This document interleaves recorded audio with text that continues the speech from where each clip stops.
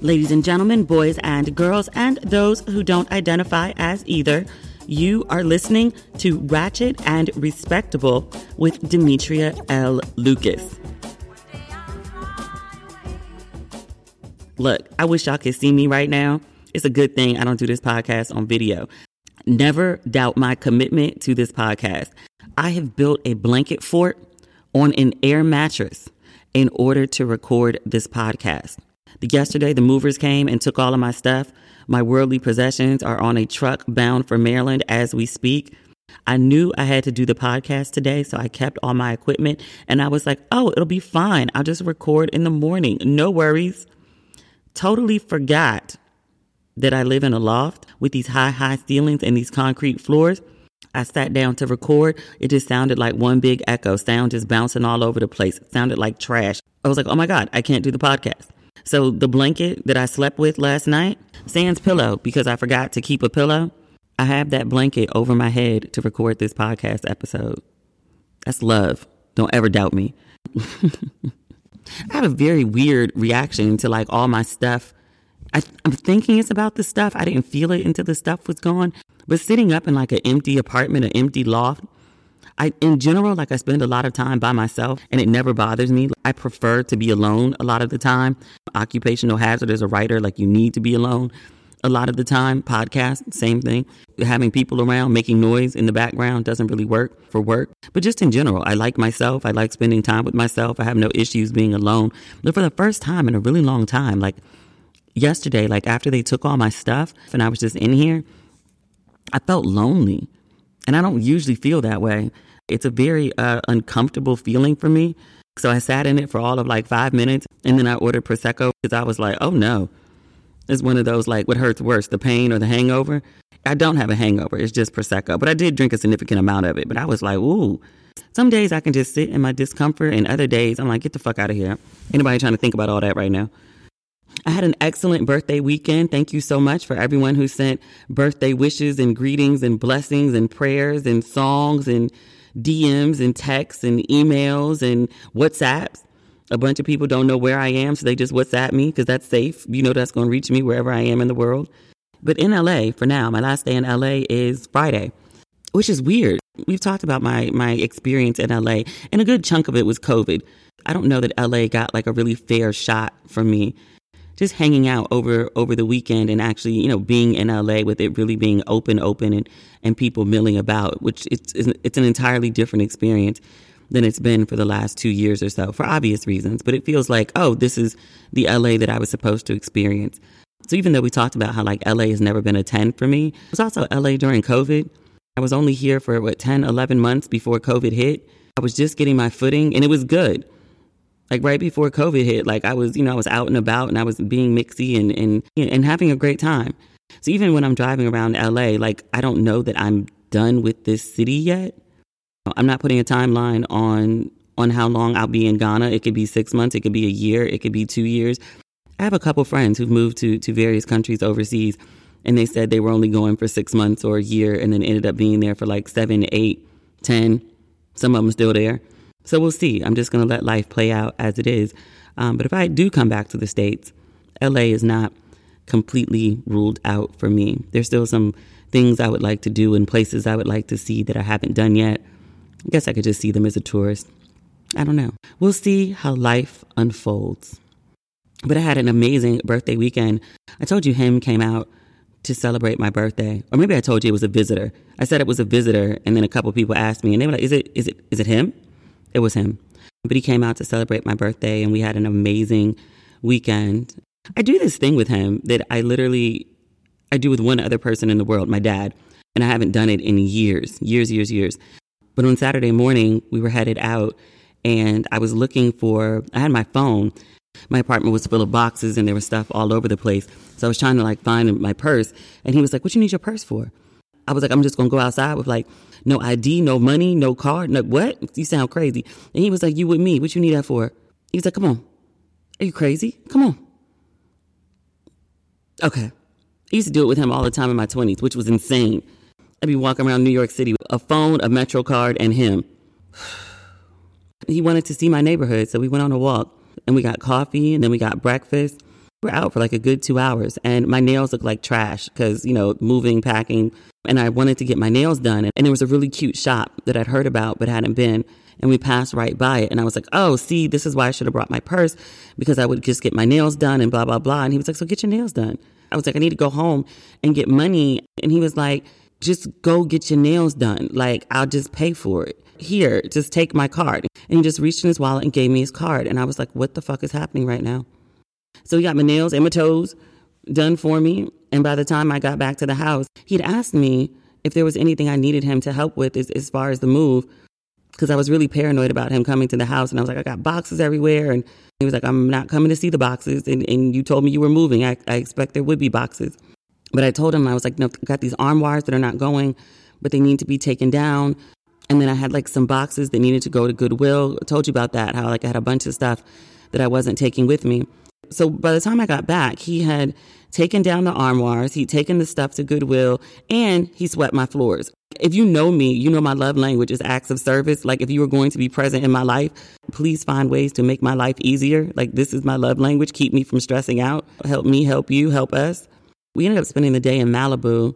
I wanted to get lunch by the water. And then we went up into the hills and went to Malibu Farms. And then we went to this like really sexy spot called Better Than Sex. We walked in and I was like, is this a swingers club?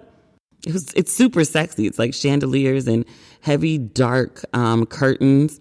It's only booths and it's set up so you sit next to each other instead of across from each other. It's a dessert bar. Everything is just very, very sexy. Like the descriptions of the drinks or the food. It sounds like you're reading pages from a romance novel.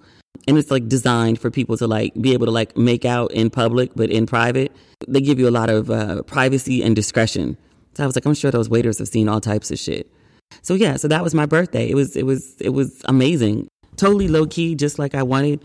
He had asked me, he was like, so for your birthday, like, what are we doing? Are we doing Demetria? Are we doing Demi? Are we doing Belle? Because these are all three distinct personalities. He was like, which one of these personalities am I catering to? Because those are all different experiences. And I was like, no, Demetria is fine. And he was like, that's who I prefer. I was like, that's who you met first. It's good times. Next year, though, I'm going to do some over-the-top shit. I was, what is the guy's name? He's one of my favorites. Swanky Jerry. No swanky, no styling. From Young Famous African on Netflix. I love that dude. He's my favorite personality from that show, but I follow him on Instagram. Dude dresses his ass off. Like his life as curated, because I do understand that all Instagram accounts are curated. His curated life on Instagram is amazing. It's like watching a TV show. Like he is the TV show. I'm like, your co-stars and everybody. I didn't dislike anybody on the show, but I was like, sir, you are the show. But he just had a birthday party. He's a fellow Cancer. Happy birthday to Swanky Jerry. Like I know this man. But he had an amazing birthday party. I think it was in Nigeria. But he had a dinner party for a bunch of his friends. Sexy. So sexy. And I was like, yo, next year, I should be somewhere on the continent of Africa. I'm doing big African energy, some real over-the-top sexy shit. And we in Ghana, we going to the Polo Club. We get in a private room. That'll be Ajwa. Ajwa is extra. That said, we have a gigantic treat for this episode. Actually, it's my friend, Will Jawando. He is a city council member in Montgomery County, Maryland. He's currently up for re-election. He is also the author of My 7 Black Fathers, a young activist memoir on race, family, and the mentors who made him whole. One of those mentors is Barack Obama. But I ran into Will and his amazing wife, Michelle. Remember about a month ago, Michelle Obama had done a big event in LA, When We All Vote. I ran into Will and Michelle, not First Lady Michelle, his wife Michelle, who totally has like Michelle Obama energy, by the way. But I ran into them at a fundraiser that weekend, and Will mentioned he had a book, and I loved the title of it. And I was like, oh my God, you have to come on the podcast. And he was like, I would totally come on the podcast. So today, he's on the podcast. So without further ado, I want to introduce you to my friend, Will Jawando. He's joined us to talk about his book, which I could not put down. If I had a book club, this would be our monthly select. So, ladies and gentlemen, boys and girls, those who don't identify as either, please welcome Will Jawando to Ratchet and Respectable. Am I pronouncing your last name right? I'm notorious for like butchering people's names. You said it perfectly. Perfectly. Wonderful. I am very happy to have you on Ratchet and Respectable. I'm glad to be on. I love the title. I love you, and I'm just happy that I get to grace the stage with you. Yay. You've been gracing a lot of stages lately because I saw you maybe like 3 weeks ago, like out here in LA. And then I was on your Instagram. I saw you just got back from Essence, like what, on Sunday?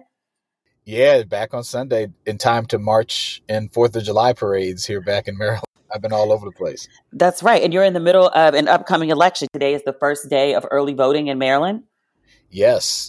July 7th through the 14th. It was moved by court order. First time we've ever had a July election here in the state of Maryland. But we know how important it is that we get out and vote, make our voices heard. Rights are not guaranteed. We've seen that in the last several weeks. So, yeah, making sure that we're getting people out to vote. And yes, I'm running for re-election to Montgomery County Council, which is the largest jurisdiction in Maryland. So exciting times. Okay. Well, I wish I lived in Maryland and I wish I lived in Montgomery County. PG County people are going to hate me for saying that because I would vote for you. I appreciate that. How was Essence? This was the first year I didn't go, and I was like watching everyone online, and I was like, oh, I should have just gone. I usually work it. I know. It had been a few years since I've been, and it was cool. It was really cool. You know my lovely wife, Michelle Tawando, and it was actually her first Essence. So it was the first time we had gone together. I had been a couple times before, and it was really special because I was able to do a book signing and a book talk about my 7 Black fathers, and I did a panel. This was the first year they had a men's vertical called the In His Zone, the men's experience. And it was the second floor of the convention center. You know how Essence is laid out. It had a barbershop and a bar there and pool tables and programming.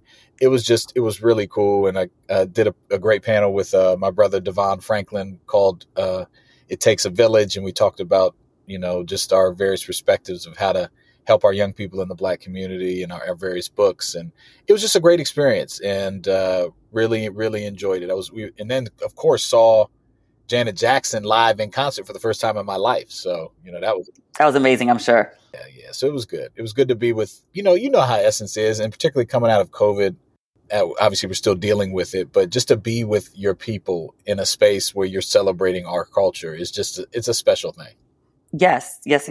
I'm so mad I missed it. You come back. It'll be there next year. I loved seeing the experience at the men's panel. Like I saw clips that you posted on your page of you and Devon Franklin, and then I was just going through other men who had attended and posted.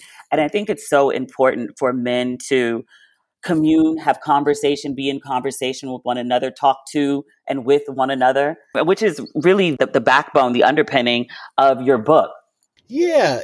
I mean, to your point, before we jump into the book, I think it's so rare. Like, Black women, and I mentioned this at Essence, you guys are the cornerstone, the bedrock. You've been holding down our community, our families in so many ways, our institutions, church and be way beyond that, our nonprofits and go down the list, our civil rights organizations. And I think, but also you all communicate better, like with each other and I think it's important that we're intentional about creating spaces for Black men and boys to be able to do that. And I think so. Kudos to Essence for doing that. But yes, you're right. I mean, the book is about relationships. It's about particularly these fatherhood relationships, these mentorship relationships that I was privileged to have, but that we all have in some form or capacity, some more than others, and how just powerful they are in the lives of Black men and boys in particular. They literally can save and change lives.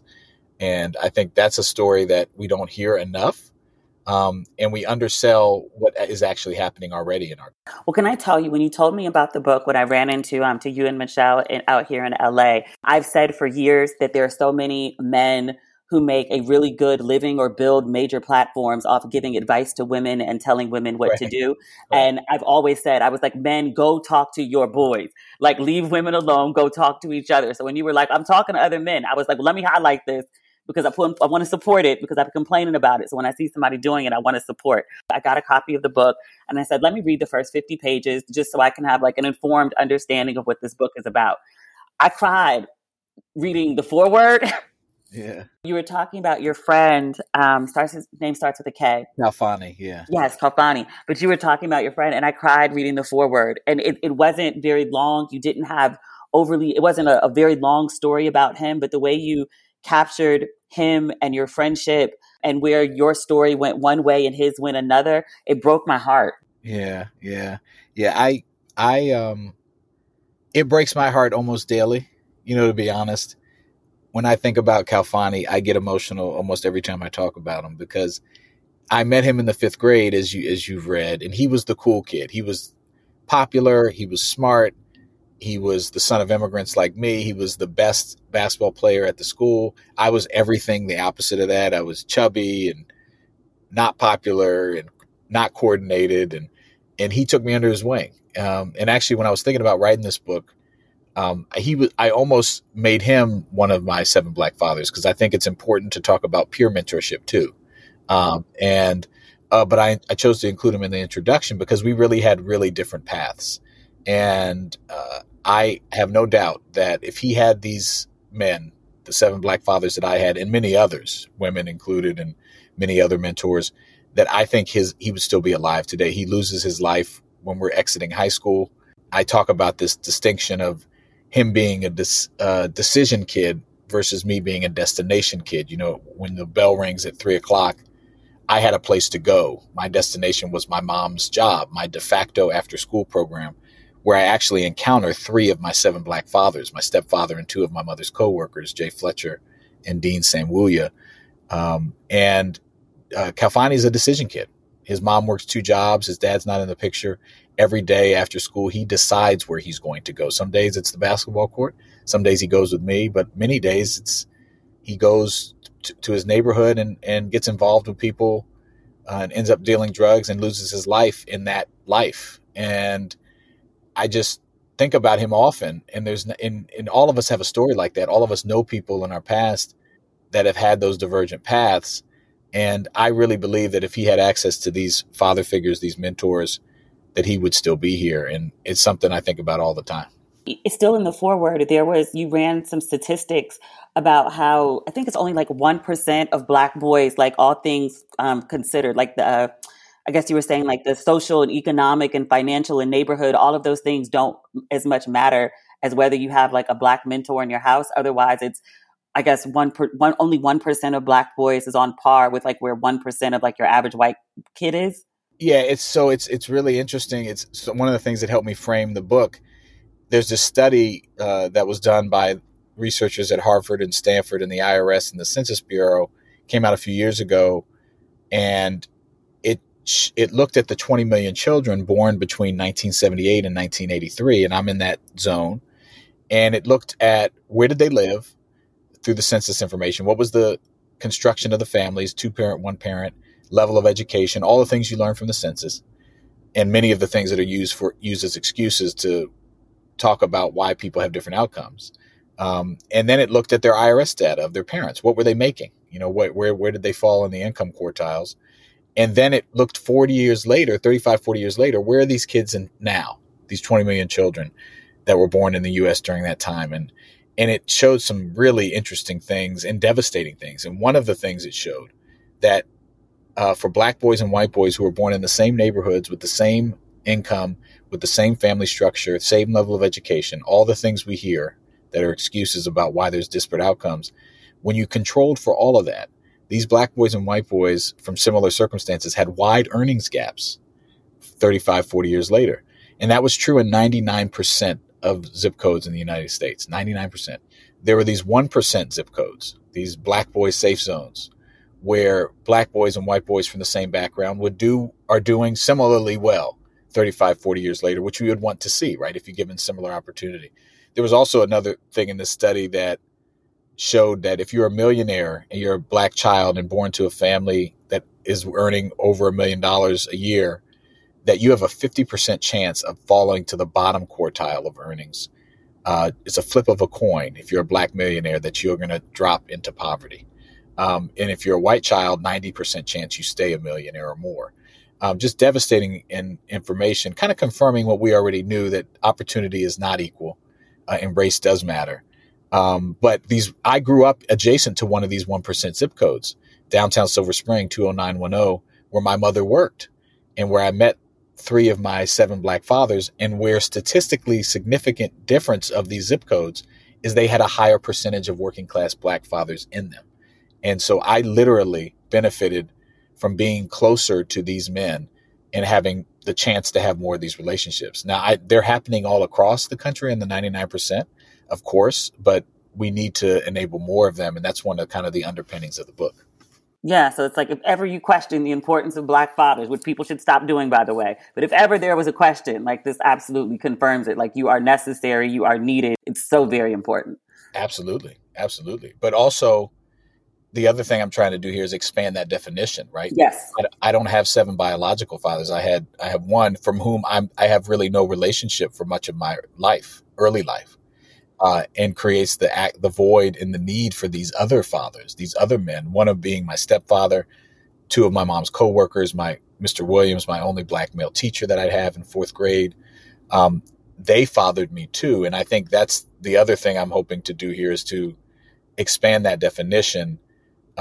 Because we all have a role to play in fathering and mothering and mentoring and helping our children develop. Yes, and I think that part that you said about not being the biological father, but being a father figure in some way is so important. Can we talk about Joseph?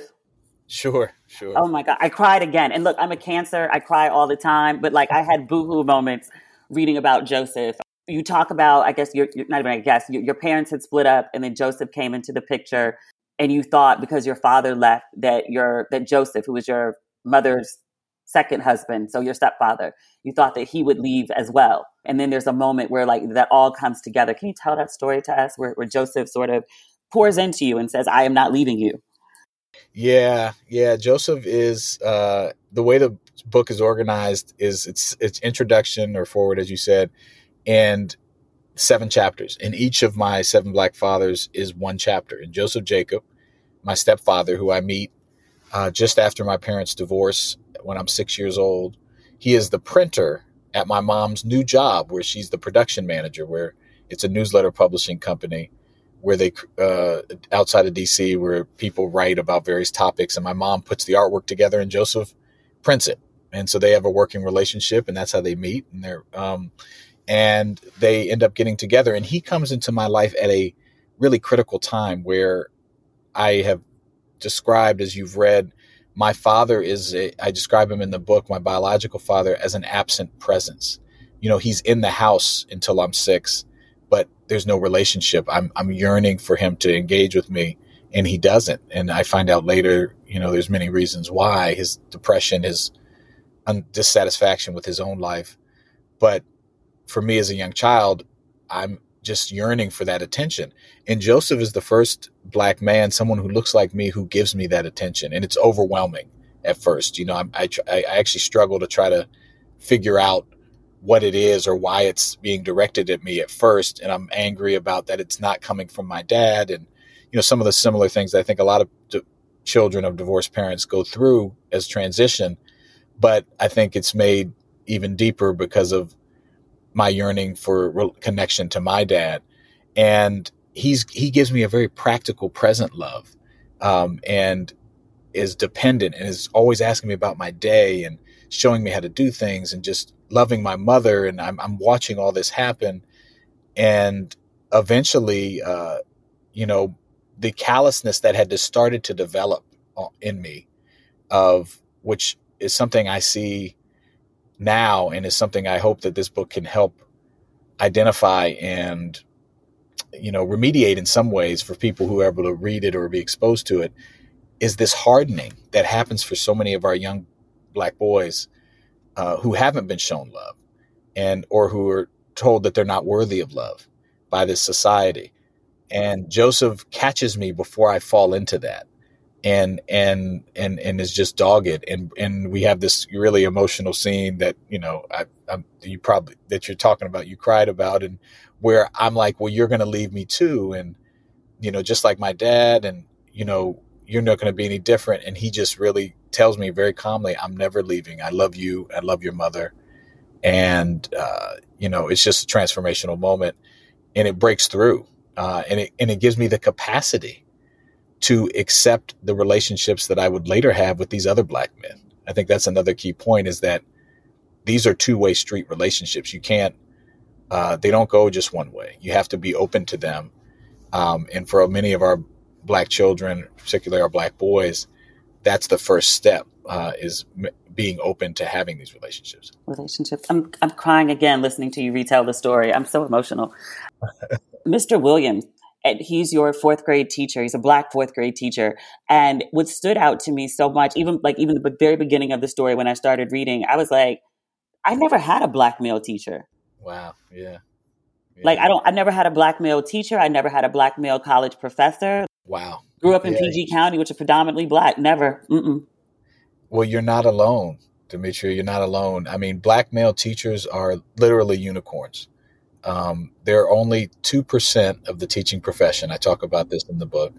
And it is one of the ways that I think, I'm a council member, I'm a lawyer, and, there's a call to action in this book. One of them is that we need to recruit, train, support more Black male teachers, as a policy goal and objective. Because, Mr. Williams, I meet in the fourth grade. I'm at a new school, and he's the first and only Black male teacher I would have. He's the first Black man I see wear a shirt and tie every day, and he ends up giving me my first tie and teaching me how to tie it. I look in the mirror today and tie my tie before I go to work. I think of Mr. Williams. I only knew him 9 months. At the time, I never knew his first name. I didn't learn it until I researched him 35 years later in preparation to write this book. He passed away in 2019, so I just missed him. But I was able to get in contact with his children and his grandchildren to learn more about his life outside of the classroom. And he was just an amazing person. He helped me deal with bullying. He was the first person I saw code switch.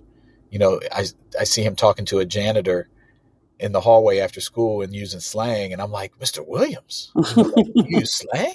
And he didn't know it, but he was showing me it was okay to be more than one thing.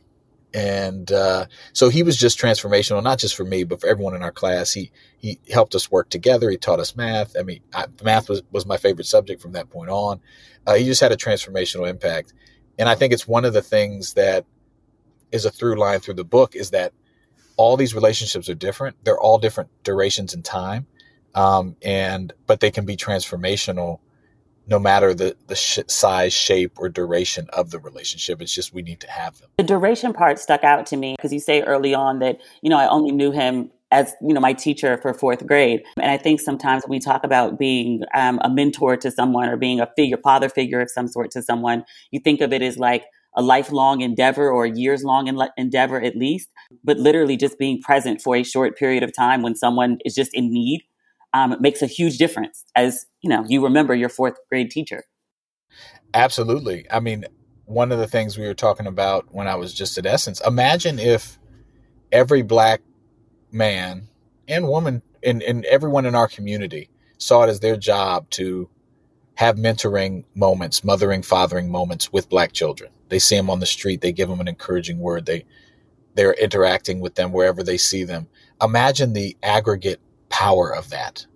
And even if it was just a moment, and of course it won't be just a moment, because some relationships will form, some will be longer. And I know Joseph he's my stepfather, he's my father. He's still in my life. That's been a lifelong relationship, but not all of these were that. And I just think that there's power in that. In fact, when I had my, the first book event at Politics and Prose here in DC, 3 of my 7 Black fathers were there. It was emotional. You'd have been crying too there. I had Joseph J. Fletcher and Wayne Holmes. And one of the things they remarked, which just, was stunning to me and to, I think, many in the audience, is that they both said, to Jay and Wayne, that they didn't know the impact they were having on me. They didn't realize it. And I think when you think about that, that's just powerful in and of itself. I'm writing a book about these men. They didn't even know that they had this impact on me. And imagine the impact we could all have if we just took the time, however short, however long, to engage. Yeah, yeah. I want to talk about two more. And all of the men that you describe in this book are super, super important. I wish we had the bandwidth to get to all of I them. know, I know. But I definitely want to talk about Barack Obama. Sure. Yeah, because that's one of them. I know people are going to be like, wait, what? Like, he's a father figure? What? Yeah. So I meet Barack Obama when I'm 25. Another thing I think is important here is that we have a lifelong need for fathering, for Hmm. mentoring. It does not go away. And he's really critical in my development as a husband and a father. I meet him. I make it my mission to seek him out after I see him speak at 2004 convention speech in Boston that put him on the map Hmm. as he's being elected to the United States Senate. And I'm working for Nancy Pelosi at the time, and I walk across the Capitol and introduce myself and give my resume for every day, every once a week for about 6 months until someone meets with me. And so I sought out this mentorship relationship, which I think is another point. Sometimes you got to go after it. Hmm. And he mentored me. He fathered me before I even met him. I think, another thing is how I'm very cognizant about how I carry myself, what I say in public as a public official. For some, you can get mentored, you can get fathered through YouTube, through people you see and model. And we need physical relationships, but I think we need to expand the definition. But I get to work for him in the Senate, in the White House, end up getting to spend my first Father's Day with him playing basketball. He helps me reclaim my love of basketball. I tell that story in the book about I played in college and had a horrible coach. And so, yeah, he's really important in that aspect. I get married, have 2 of my 4 children while I'm working for him in the Senate, in the White House. And he really helps me in the small moments, but also by his example of, how to be a present father, how to make sure I'm being a helpful and contributing husband. And, it was invaluable information that I in a relationship that I still treasure to this day. Two things about that story stand out to me. One, how accessible Obama used to be if you were in DC at that time. Uh-huh. Like he would be at CBC and you could just literally like just walk right up to him and be like, hey, how are you? Like, oh, you're running for office. Like, I hope you win. I'm going to vote for you. Walk right up to him. Security wouldn't even stop you. It was ridiculous. Try that now. That wouldn't go so well. Not for me. No, Maybe for you. not at all. Not at all. I remember walking with him and, just going to lunch like in DC, like, walking around Capitol Hill. It's like crazy how things change. But no, the importance I think that you were saying of just sort of being able to watch someone from a distance and how they carry themselves and also seeing their consistency. Yes. One of the things that stood out to me just throughout the stories that I read in your book is so much of what you picked up on wasn't always conversations that were had or things that were said. It was watching what people did. Absolutely. I mean, that's such an important point, Dimitri, and that one that I haven't really articulated the way you did. But I think of Dean Samuelia, for example, who is the IT director, IT manager at my mom's job, who's the Nigerian, who ends up taking me to Nigeria for the first time and helping me connect to that part of my heritage. Because what I lost with the lack of relationship from my dad was not only a relationship with my biological father, it was also access to that side of my heritage, and which I was yearning for. And he helps reconnect me. But he has what I call in the book this Nigerian hustle, right? No one hustles like a Nigerian, Yes. And he has it. He's an entrepreneur and he's got jobs. He works in IT, but he's also working overseas. And we never talked about it. I saw it, and I demonstrated in my life now. I attribute my stick-to-itiveness, my go-get-'em attitude in part to Dean. Like you said, that was an observed behavior. It wasn't necessarily discussed. Yeah, I picked up on it when you were talking about how people would refer to your stepfather as Mr. Your friends especially would refer to your stepfather as Mr. Jawando, and he didn't correct them. Yes. And you were like, he was just secure in who he was, so it wasn't necessary for him. Like, I am not. I am so and so, and he was just like, okay, sure, I know what you mean. Yeah, exactly.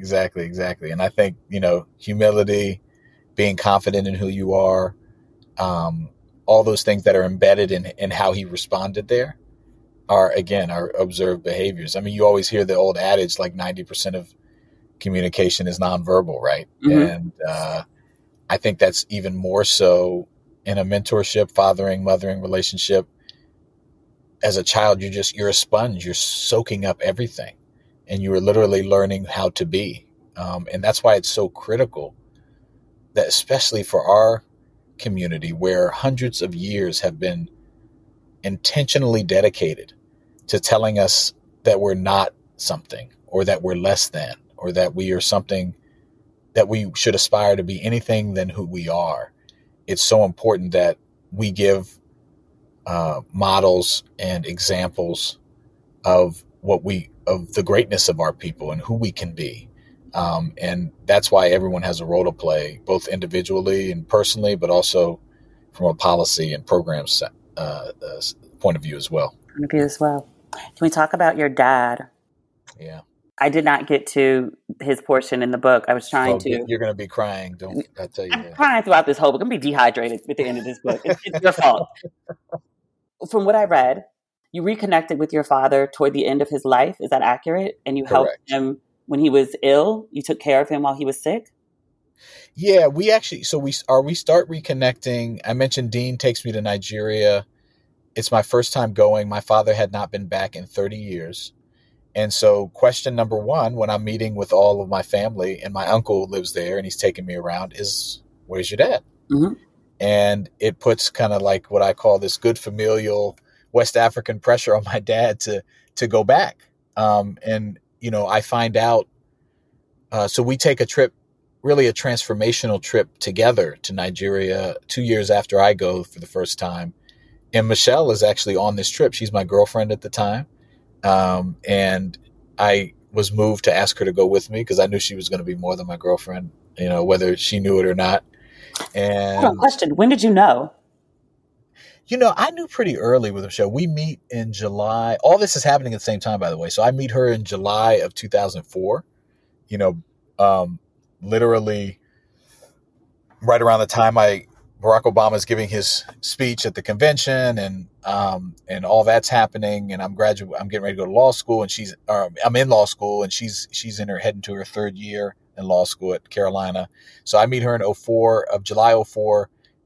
I take this trip with my father in December 2004. So it's within 6 months of meeting. And I probably knew by the end of the summer that she was the right person.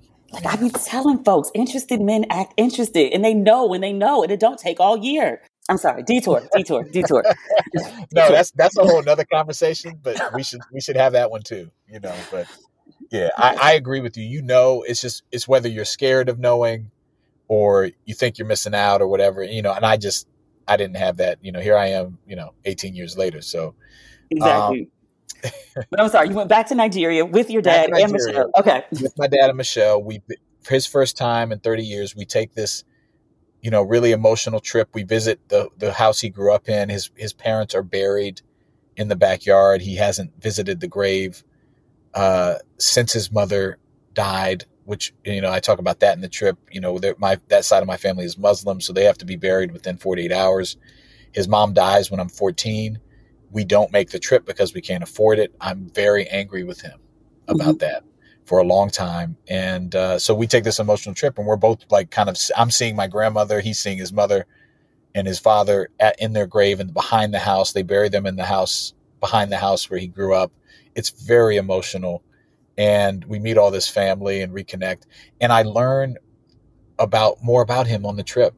I see a different side of him. I see him not depressed. I see him not angry. I see him jovial. I learned stories that I never knew.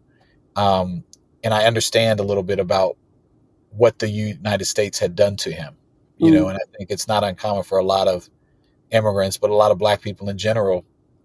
It had beat him down in a way, and he had not lived up to the expectations that he had for himself. And that impacted his relationship with his wife and with his child. And I started to have the capacity, because I had been receiving this love from Joseph and Jay and Wayne and Dean at this point, and Barack Obama. I had the capacity to forgive, And that starts the kind of reconciliation. And that was in 2004. My dad passes away in 2017. But we have 13 years of kind of really a rebuilding and doing a lot together. And he gets to be a great grandfather to his 3 granddaughters. He doesn't meet his grandson, unfortunately, but their relationship with him, Babagba is what they call him, which is Yoruba for grandfather. They have a very fond memory of him. And I think that is something I'm just really thankful for. And it kind of culminates with me taking care of him when he gets diagnosed with cancer in 2011. It progresses, and he ends up not being able to walk. But he lives with us the last 3.5 years of his life, and is very engaged. And we take care of him as he transitions. And it was difficult. Wish we had more time, but I'm thankful that we were able to reconnect and end in a much better place. So I tell that story, and we have a lot of conversations, and that's really the last chapter, which I think is universal too. How many of us have issues with parents or loved ones and we don't reconcile? This is part of that story. Yeah, because from where the book begins, I would never expect that would be how your relationship with him turned out. My grandmother, who's also passed away, she would often say, just keep living. So many wild and crazy and unexpected things can happen. Relationships are repaired. People come back into your life. People leave your life. You reach heights that you never knew. Some people you grew up with, like your friend, you guys went in different directions, but just keep living. Just so many crazy things can happen. Unexpected things, I should say. Absolutely. Can happen. Absolutely. Yeah. I love that you went back to Nigeria with your dad. I think everyone who they have a living parent and they're able to travel back home with them and see like who their parents were before they became, mom and dad. Mm-hmm. I got the opportunity to do that with my mom going back to Detroit, and then also my dad going back to the country in Mississippi. And I see my parents in an entirely different light now. Yeah, you appreciate who they were, where they came from, how they became who they are. Yeah, how they became, especially. As I said, like the capacity to understand, to empathize, to relate, and ultimately, forgive. We all get mad at our parents and loved ones. The people that are closest to us, we get mad at the easiest. Mm-hmm. And so I think that's exactly right. Understanding them a little more deeply. That's one of the things I so love about this book. I think, all these men have an impact, but I think, I'm proud of the legacy it leaves for my children and my children's children, hopefully one day, and just others, so that they understand more about their family, but particularly their grandfather, my father, about who he was and his struggles, but also, his triumphs as well. Yeah. Well, I'll tell you, Will, I don't have a book club, and I keep saying, every time I read a book that I'm super, super engrossed in, I'm like, I wish I had a book club because this would be in it. If I had a book club, this would be a pick. I can't put your book down. When I finish this interview with you, instead of editing it, I'm going to go finish reading your book. So. Oh, that's awesome. I appreciate that. Well, thank you for sharing. Maybe that's another one of your business ventures, a book club down the line. A book club from Ghana. What is my life right now? It's amazing. It's amazing. It actually is. It's amazing. But yes, thank you so much for speaking with me today, and congratulations on your book, and congratulations in advance on winning re-election on the 19th. I'm speaking it into existence for you. Amen. Yes. I receive it. And thank you so much for featuring it. And thank you for all you do to lift up both the ratchet and respectable in our community. Everybody needs representation. Everybody needs a voice. Give my love to Michelle and the kids, please, and we'll talk soon. All right. Sounds good. Thanks, Demetria. I adore him and his book. I can't wait to finish it. I didn't have a chance to read the whole thing because I was prepping for this move, but I can't wait. It's riveting. I wasn't just blowing smoke when I told him that I kept crying. It's a really well-written book. It really sucks you into, about to say the characters. They're not characters, they're real people, but it really sucks you into the stories. He's very, very vulnerable and transparent in a way that we're not always used to men being. It's very, very beautiful and impactful. So please pick up a copy of Will's book, My 7 Black Fathers. And if you live in Montgomery County and you have not early voted, make sure you make it to the polls by the 19th. Okay? So that is our episode for today. As I told you last week, we're not going to have a new episode on Friday. I'm moving on Friday with the 5 hours to get home plus the time difference. It's a lot. So we will speak again next week. Okay, talk soon. Bye.